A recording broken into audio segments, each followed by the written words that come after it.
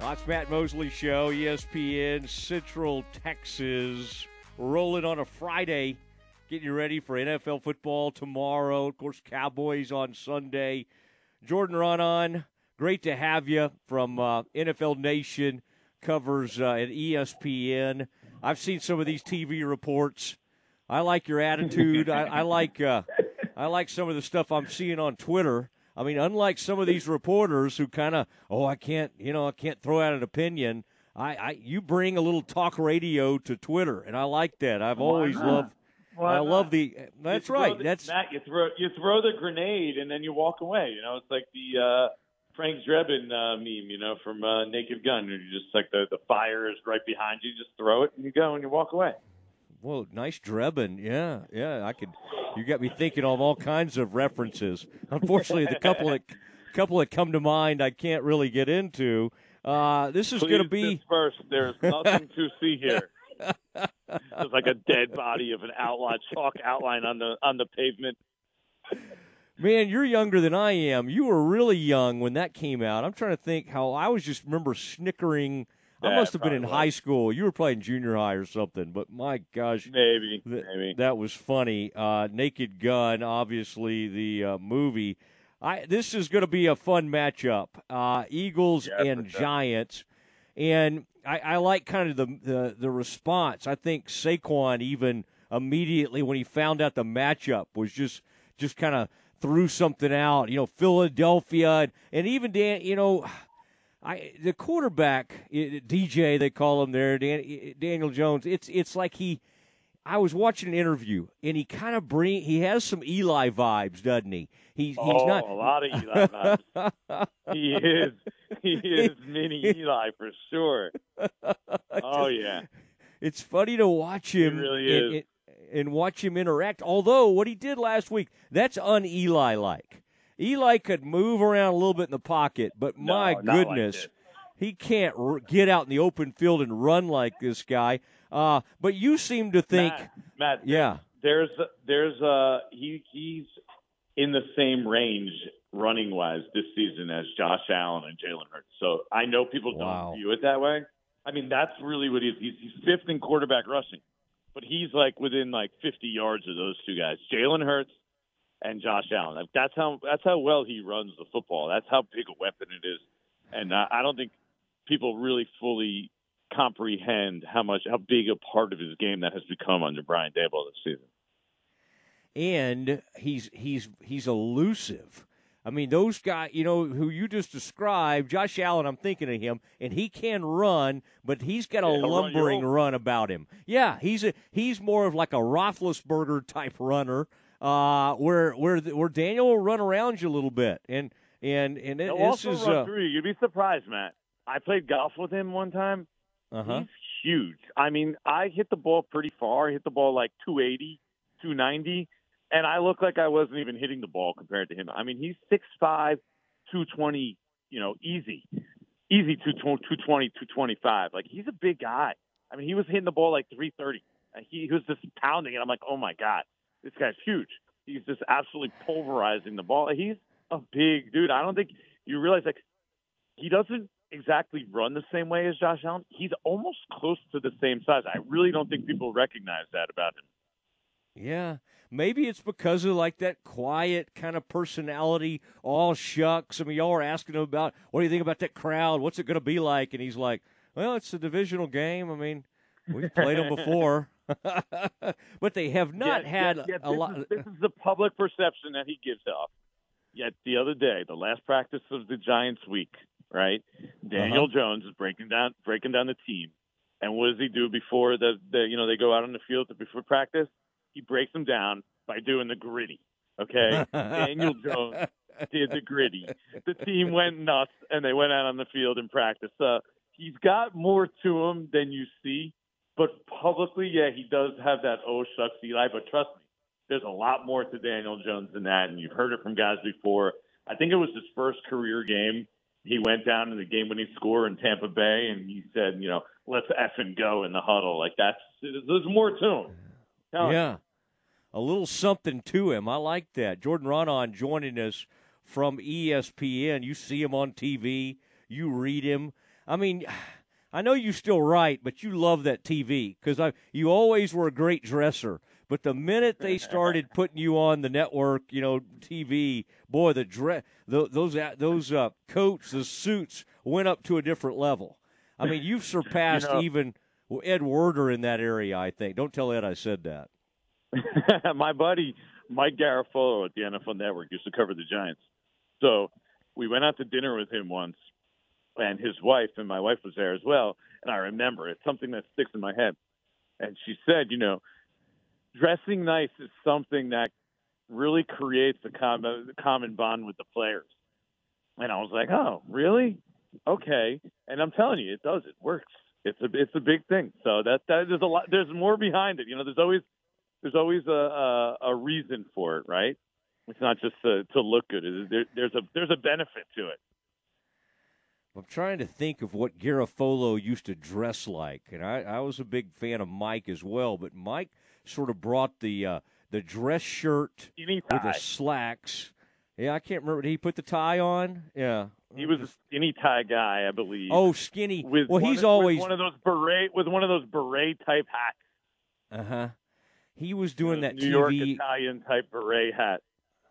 Yeah, and he was the one that ran off to live in like Hoboken or somewhere real bohemian like that. Before it was even, I think he was lives there. Yeah, that lives there. That does not shock me at all. Him and Eli. Tell me about.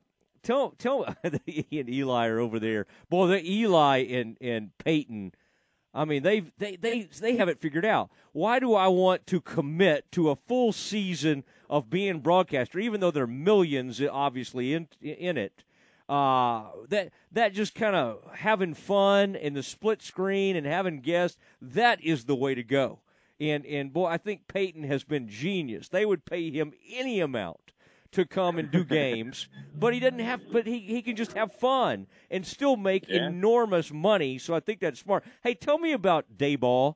I'm kind of fascinated what has happened with that organization in a hurry. And I saw you kind of joking like this Gettleman, maybe people trying to look back and go, oh, maybe we should give him more credit. And you're like, no, we're not. We're going to maybe upgrade him from an F to a D-, I think is your line on that. But now, did Dayball just come in there and just bring all sorts of credibility? Because think about some of those hires were embarrassing. I mean, just random dudes that they brought in there that couldn't get it going. And then Dayball, and you never know. You're like, well, he's okay. He's been around Saban. He's been around these other people. How's this going to go? But, man, it seems Joe like. Judge, by the way, you know what I mean? Oh, yeah, that's true. Judge was around Belichick and Saban. That's what his career is built on. Yeah. So, yeah. But why does it work so well? Matt, honestly, the ultimate deodorant to everything is winning. And that's really what it all comes down to. So, the message is kind of very similar to what Joe Judge preached, right? I mean, worry about today. The next game is the biggest game. It's so Belichickian and Saban. Like, Brian Dable gets up there at the podium after every game, and how did Daniel Jones play? We asked him this week. He played good. He played pretty good. It's like, huh? What? I mean, we all just watched. He was basically perfect in that game, right, against Minnesota. And he's good, very good. I mean, it's all by the playbook. But, he's able to create these personal relationships with the players and earn their trust. And then once you do that and you start winning, right, they're like, oh, okay, we're winning. What he's telling us is working. So we'll completely buy into it. Whereas if, let's say, Josh McDaniel, right, goes and he tries the same thing, and they start losing, everyone's like, he just thinks he's another Belichick. So I think the fact that he was able to win right away has been one of the most important things that happened to this team, because they've won week 1 in Tennessee, a dramatic game. They go for the 2-point conversion instead of kicking the extra point to tie late in the game. Like, that was a huge turning point for this organization, and I think it's really just sort of steamrolled from there. And, he's earned everybody's trust in the entire organization from the top down. And now we're sitting here. And look, the X's and O's, he's great at the X's and O's. Him and Mike Kafka, and Wink Martindale have done a tremendous job. I think going into every game, they pretty much have an advantage from that standpoint of extracting and maximizing the talent that they have on this roster. They're getting the most out of this roster that you can humanly possibly get, in my opinion. Boy, I love it, and they'll try it on defense. They're going to try to get after Jalen Hurts. I think I saw today they've sacked him 7 times this season. Sometimes quarterbacks who move around a little bit will get sacked a bunch. It's not like, Brady had that horrible game against the Cowboys, but the ball always comes out. He does not get sacked very much, even when he's behind a bad offensive line. A guy like Hurts used to be that way with Vic. They will get sacked a lot. What is the thought process against Hurts, and when they've had success against him, what's happening with that pass rush? It seems like they're pretty good with some of their stunts, and it also seems like they've really used the blitz a lot to try to get home against Hurts. Well, forget the Hurts. No team has used the blitz more this season than the New York Giants and Wink Martindale. 42%. That's an NFL high. Like, he's going to blitz. He's going to be aggressive. That's what he's going to do. His line is pressure breaks pipes. Like, that's his philosophy, and he is admittedly saying, I'm not going to all of a sudden turn passive. Like, that's not what this defense is. That's not what he is. Now, the fact that Jalen Hurts is banged up just adds to the Giants' willingness to want to test him in this game, because I spoke to Jared Davis, who's starting at linebacker for the Giants, and what he said was anytime a quarterback gets out and starts moving, your goal was you got to hit that guy, right? You want to hit that guy. That's like a free opportunity to get hits on the quarterback. And it doesn't matter whether the guy is hurt or not. But now Jalen Hurts has the shoulder injury on top of everything, right? Nobody really knows. What is Jalen Hurts going to be in this game? Or is he going to be in the playoffs? We don't really know, right? Yeah, maybe he played in Week 18, but they didn't really want to run him. They didn't really want him taking hits. How's he going to hold up when he has to take some hits in the playoffs here? Nobody really knows the answer to that. So what several Giants told me is we want to be as physical as possible with him, and that makes sense because, hey, if Jalen Hurts isn't 100%, I can easily see the Giants, shocking people in this game, at least keeping it close and potentially winning in Philadelphia. Like, that's a game changer if Jalen Hurts isn't the MVP caliber player that he was for most of this year. The Giants, can you imagine the Giants in the NFC title game? Maybe come to Dallas. I mean, that is just such a fun scenario to imagine. We'd love the question. I know. They're both underdogs, but I mean, we've seen these kind of things before. A lot of people are saying, "Hey, it's 07 all over again. It's all 07 all over again." I don't really see the roster being 07. There was no like Michael Strahan's there, and like guys like Amani Coomer. Like, this isn't Antonio Pierce. Like, that Giants team was a little different, but they're sitting here right now. We're in mid-January, Matt. And the Giants are still playing. Yeah, man. The Giants can remember going to NFC title games and winning Super Bowls, though. The Cowboys can't. The Cowboys, there are whole generations of people who have zero memory of that. I know. Because it certainly didn't happen. It's funny you say that. It's funny you say that because for the Giant fans, so I came in 2013. I wasn't here for either of the Super Bowls. Anytime that it comes back to, like, they're 0-2 to start the season. Well, they were 0-2 and 07. Like, that's just the gag reflex is always to go back to those years, and at least they had that. But it's been like that now for a decade, and you're like, well, they did it in 07. They did it in 11. You're always like, okay, this team is not 7. This is not 11. But this is, to be fair, the closest they've come to it. Romo was at 07, man, and then one of those years in there. Me. That was Chris Canty's first playoff game. He was telling me, he's like, that was my first playoff game. I remember that one. That was something. It may have been the infamous Cabo game where they had taken a little trip to Cabo, and boy, that did not go over well. And then one of those years, he infamously said, "Well, if this is the worst thing that ever happens to me, I'm going to have a pretty good life." After the Eagles put one on the Cowboys, and Tony learned really quickly what not to say. That was with Jessica, was he with Jessica Simpson at the time? This might have been even post-Jessica. This could have been like, no, I don't know. Carrie Underwood was in there somewhere, and then Jessica. Yeah, very interesting how all that. But, boy, he learned the hard way. Don't try to provide perspective after a bad loss like that to Philly, especially of all people. They just got it handed to him by Philly, and he's in there trying to offer perspective. Well, this is the worst thing that ever happens to me. It's like, no, Tony, you cannot do that. Well, listen, how are you gonna? What are you gonna do? Are you gonna take the train? You got what's your?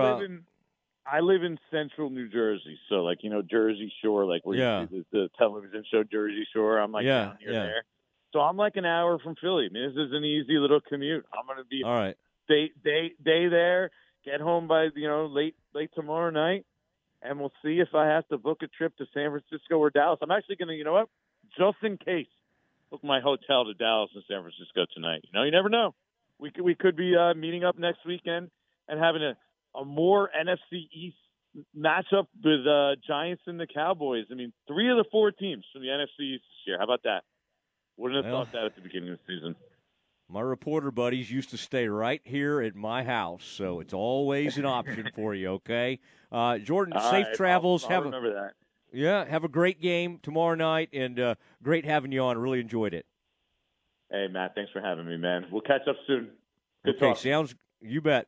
There he goes. Jordan Raanan, one of the many guys up there in the Giants land, Eagles land, became great friends with a lot of those guys while I was covering the Cowboys, traveling around, and great guy, and does a great job for ESPN on that beat. All right, it's the Matt Mosley Show.